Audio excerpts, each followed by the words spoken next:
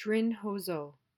Before I start, I want to acknowledge that this podcast is recorded and broadcasted on the traditional territory of the Trunda-Quichin First Nation.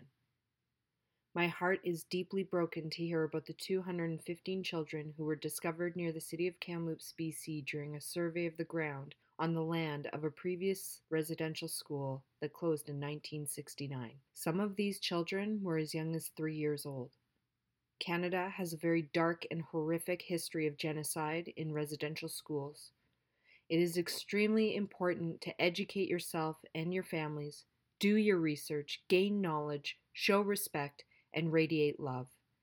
I am sending love and prayers to British Columbia and to all of the Indigenous communities across our country.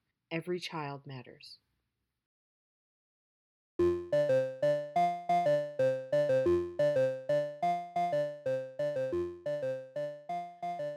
North America is in the middle of conducting severely disgusting experiments on humans. A rock and roll superstar accidentally kills himself. And the hottest redhead on TV is actually a brunette. So on the topic of systemic racism, welcome to 1954.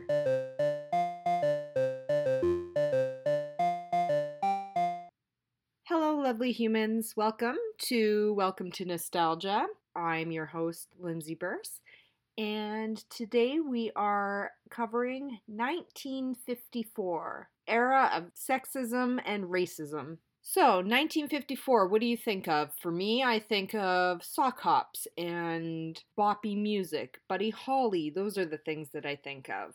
Digging into 1954, at first, I thought that it was a little blah. And, there were some cool things that came out of 1954 for sure. But I did have to dig a little bit deeper to find some, interesting hooks, I guess. And boy, did I find some. So let's start off with music, since we're on the topic of racism.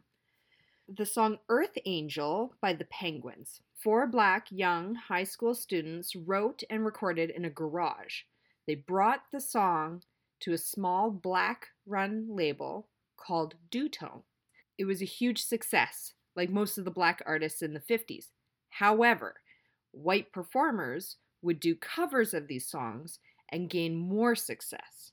So the song Earth Angel had its time with the Crew Cuts, whose name clearly screams conformity. This also happened to Little Richard multiple times. This world is fucked. Be a good human.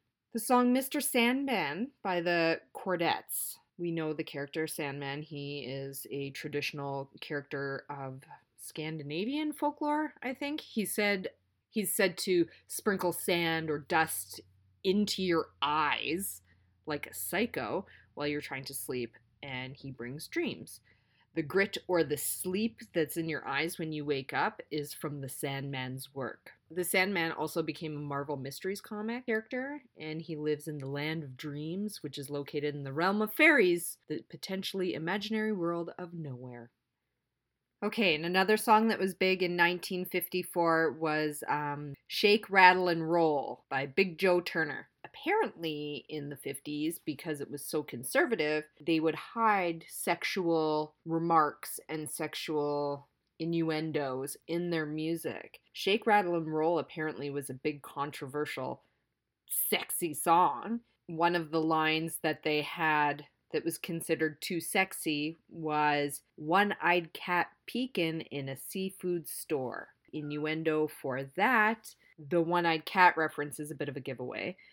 Cats obviously love seafood, but why only one eye? Think about a one-eyed trouser snake. Now substitute a seafood store for a woman's private part, which often crudely equated with smelling like fish. Anyway, you get the idea. It gives a whole new meaning to the song Shake, Rattle, and Roll. So Bill Haley and his Comets recorded the song in 1954. Now, Haley was actually blind in one eye, so it gave him a bit of an excuse in a cover story for his dirty line. Furthermore, Haley toned down the naughty lyrics considerably from one of the original blues versions, which was written by Charles Calhoun, who first recorded it with Big Joe Turner. So Haley recorded his version as more of a rock and roll version, all in the name of making a song more palatable for white audiences. And that is just touching very lightly on the racism in the music industry in the 50s. It actually makes me really sad to know that these songs were stolen because I actually grew up on this music when I was younger, and my parents had these 3 rock and roll tapes that I always listened to, and I was in dance at the time, and so I always would dance to them. And now it's clear that I have to go and find the original versions by the original artists and not pay into the systemic racism of the 50s. I apologize if you heard my cat in the background. He wanted to go outside, probably because I was talking about a one-eyed cat going to a seafood store. And that is music. Moving on to the movies of 1954.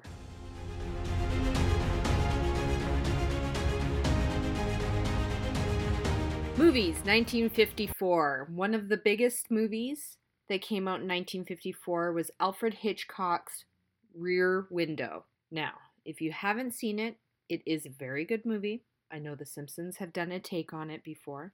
Rear Window touches on the subject of voyeurism and makes the audience uncomfortable watching through the rear window. In 2007, the movie Disturbia with Shia LaBeouf came out, and it's kind of a modern-day retelling of the story. Voyeurism, if you don't know what that is actually the enjoyment of seeing the pain or distress of others and the practice of gaining sexual pleasure from watching others when they're naked or engaged in sexual activity or being hurt.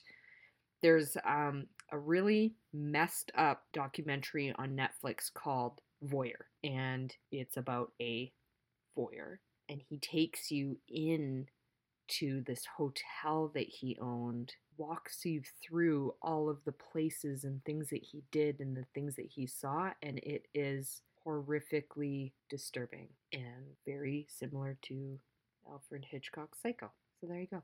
Another wonderfully misogynistic musical that came out in 1954 was Seven Brides for Seven Brothers, which is kind of funny because I loved that movie when I was little, and I know my brothers did too. I actually have it on DVD, but I haven't seen it probably since I was a kid. And Seven Brides for Seven Brothers is about a guy.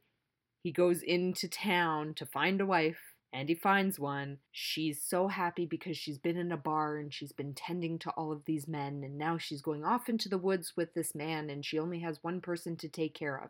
But they get there, and he's got 6 brothers. So she is like, I'm not going to take care of you and your 6 brothers. Let's go kidnap my sisters and make them marry your brothers, and then everybody will be happy. So the slogan for the movie literally is, Adam abducted Millie. Benjamin brought Dorcas. Oh no, her name's Dorcas? Oh. Caleb caught Ruth. Daniel detained Martha. Ephraim eloped with Liza. Frank fetched Sarah, and Gideon grabbed Alice.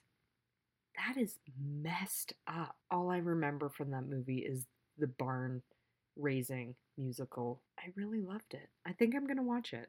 And the most famous person in America during the 1950s, well, 1954 specifically, was the actor John Wayne, who was a super racist, bigot, and homophobic celebrity that America just loved. All of that information was actually exposed in an interview in Playboy that John Wayne did back in 1971. And the things that came out of his mouth are super disturbing. And some of the things that John Wayne actually ended up saying in the interview, he kept going on about perverted films like Easy Rider and Midnight Cowboy. He described the characters in the latter film with a homophobic slur, and then went on to explain that only men and women should have sexual intercourse. He said, I believe in white supremacy, as he spoke harshly about African Americans, saying, we can't all of a sudden get down on our knees and turn everything over to the leadership of the blacks. I don't believe in giving authority and positions of leadership and judgment to irresponsible people. Of slavery, he said that he didn't feel guilty about the U.S. history. I don't feel guilty about the fact that 5 or 10 generations ago these people were slaves. Now I'm not condoning slavery, it's just a fact of life, like the kid who gets infantile paralysis and has to wear braces so he can't play football like the rest of us. He also spoke harshly about Native Americans. and had no empathy for them. He said, I don't feel we did wrong in taking this great country away from them, if that's what you're asking. Our so-called stealing of this country from them was just a matter of survival. There were great numbers of people who needed new land, and the Indians were selfishly trying to keep it for themselves. So, John Wayne's a giant piece of shit. I have no respect for that man. Okay, moving on to literature. 1954 in literature killed it. Killed it. It's so good. First of all, Lord of the Flies by William Golding came out. If you haven't read that book in high school, you should. I feel like they've replaced it with The Hunger Games, but you should go back and read Lord of the Flies. There's also a few movies that have been adapted. They were doing a remake, but I think it got canceled. Anyway, Lord of the Flies, fantastic movie. And Stephen King actually took the name Castle Rock from the book. The book is in 3 of his movies. King's Castle Rock, that's in his movies, ended up inspiring Rob Reiner's Castle Rock Entertainment. So, there you go. The circle of life. All stems from the Lord of the Flies. The other Lord that was born in 1954 is The Lord of the Rings by J.R.R. Tolkien. The Fellowship and The Two Towers both came out in 1954. Return of the King came out the next year. I'm a huge Lord of the Rings fan. Yes to the books, but I will admit that Peter Jackson's version of the movies is what actually got me hooked.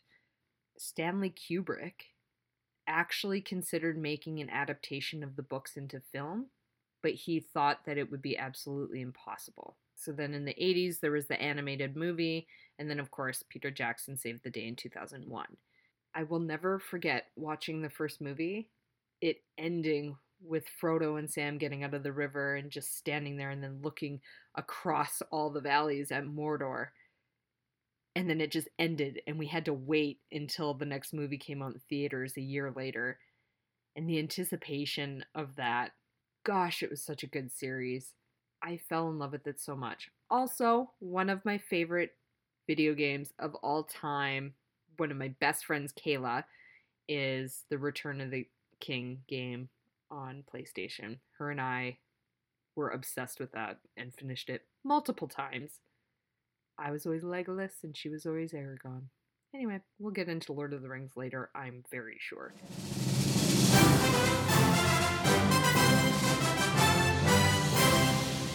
Okay, what other messed up stuff happened in 1954? Well, hey kids, what time is it? It's Howdy Doody time. That's it. Howdy Doody. I'm kidding. But there were slogans like that. Another slogan that's popular still today is melts in your mouth, not in your hands. Winston tastes good like a cigarette should. Winston cigarettes.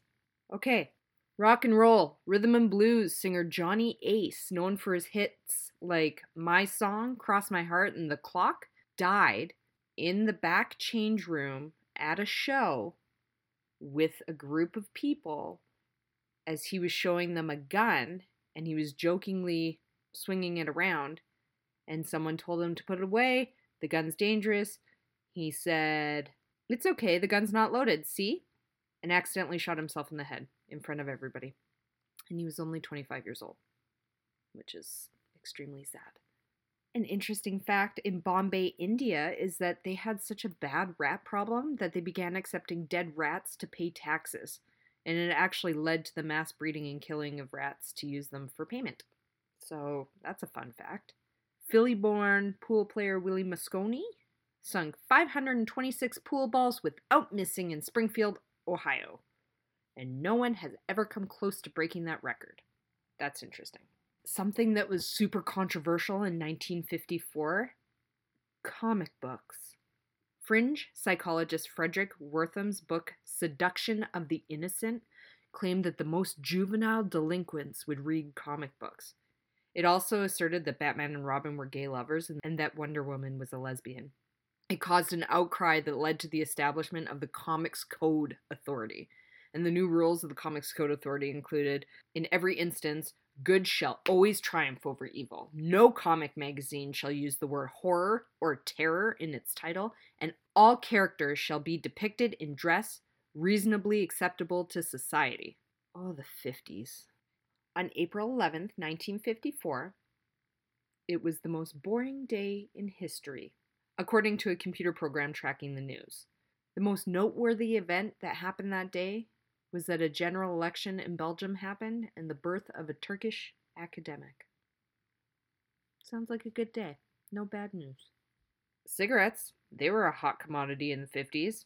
Until the introduction of the Marlboro Man in 1954, Marlboro cigarettes were actually considered feminine and marketed to women with the slogan, "Mild as May."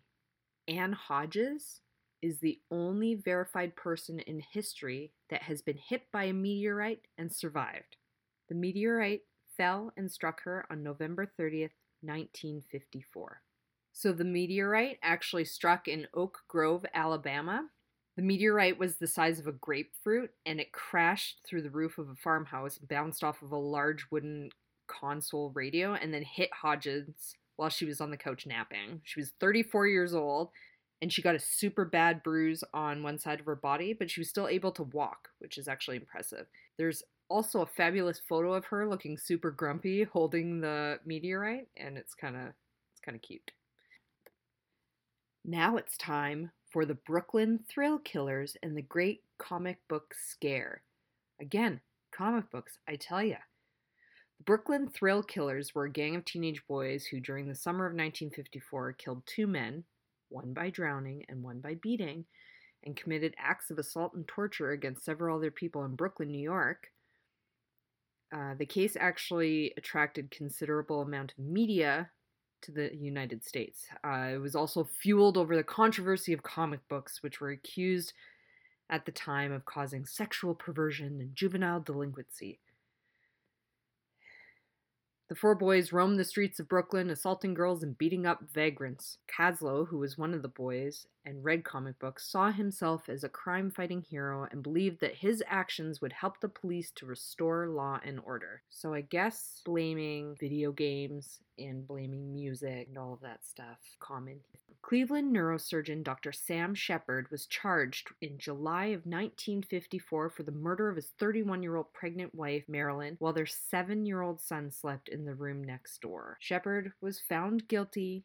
He appealed, and eventually the U.S. Supreme Court overturned his conviction on the grounds that excessive publicity was unfairly influencing the trial. He was acquitted at the retrial. Until his death in 1970, Shepard sought to find his wife's killer, a mission his family continues to this day. Now, he had said that he was innocent, and he implicated a dark-haired man.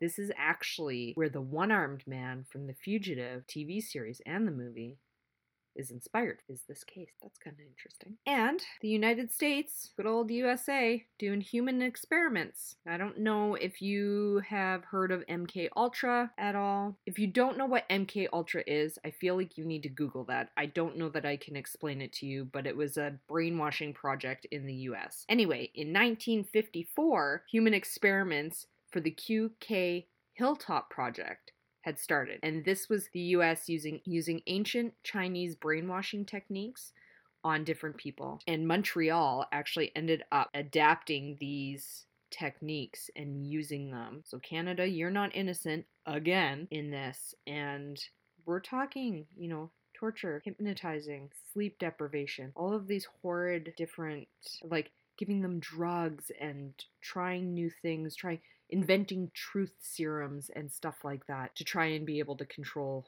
minds. There's a documentary on Netflix called Wormwood that gets deep into the MK Ultra lab brainwashing and experiments on humans. Also, if you just generally Google the most horrific human experiments in the world, it is off. There is so much messed up stuff that has happened. I don't want to get into a bunch because if I end up picking a year, I could jump down that rabbit hole. But there's things like the Stanford experiment. I believe there's movies about it. There's also an episode of Veronica Mars where they did that, and that's one of my most favorite TV shows in the world. But the Stanford experiment, taking a group of people, making half of them prisoners and half of them guards, and then giving them different rules and watching the abuse and the torture that ended up coming from these people who were the guards. It's really disturbing, but also very interesting. And you would think that we would learn, God willing. TV shows that came out in 1954, we're talking I Love Lucy, number one. And I Love Lucy was actually originally a radio show called My Favorite Husband. The actors that played Fred and Ethel actually ended up hating each other, and sadly, William Frawley and Vivian Vance had to force themselves to be affectionate towards one another on the show. The conflict was so deep that it even prevented them from getting a spin-off after the series ended because they refused to work together. Frawley apparently was a heavy drinker. Also, I Love Lucy was the very first television show to ever have reruns, which was groundbreaking because it was on film and not Kinescope. Kinescope? They had to run reruns because Lucille Ball was pregnant. And she's not a redhead. She's a brunette. The Jackie Gleason show was also very big, and that stemmed off into the Honeymooners. And Jackie Gleason actually almost sued Hanna-Barbera because of the Flintstones, which was obviously a huge take off of the Honeymooners, but he didn't want to be known as the guy who killed Fred Flintstone. So he didn't. And then we've got Dragnet, You Bet Your Life. TV was pretty blah back in the 50s. But you know what wasn't blah? The price of stuff back then. Damn, that's cheap. Here we go. The average cost of a new car was $1,700 US. $1,700. It's amazing. Rent was averaged at $85 a month. The average wage per year was $4,100. Bracelet hot shoes were $389. Calfskin pumps were $489. Off-the-shoulder bra, all the garmer of a strapless, was $1.47.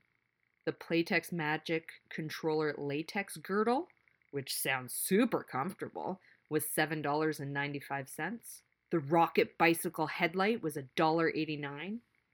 And the first RCA color TVs were released for the public, and it cost $1,000, which is the equivalent of $9,927 today. Also, just to give you a bit of an idea, $100 in 1954 is about the equivalent of $1,000 today. So, my fellow humans, there you go, 1954. Please take these lessons and learn from them. Be a kind human. Don't be angry. And don't troll people on the internet. It's not healthy. Just be nice. Feels good. Feels good to be kind. So that's it for today. And if you've got a little bit of extra time on your hands, why don't you Google the residential schools that are around you or around where you grew up? Get a little bit of info because it's going to help everybody. Take care. Bye, everyone.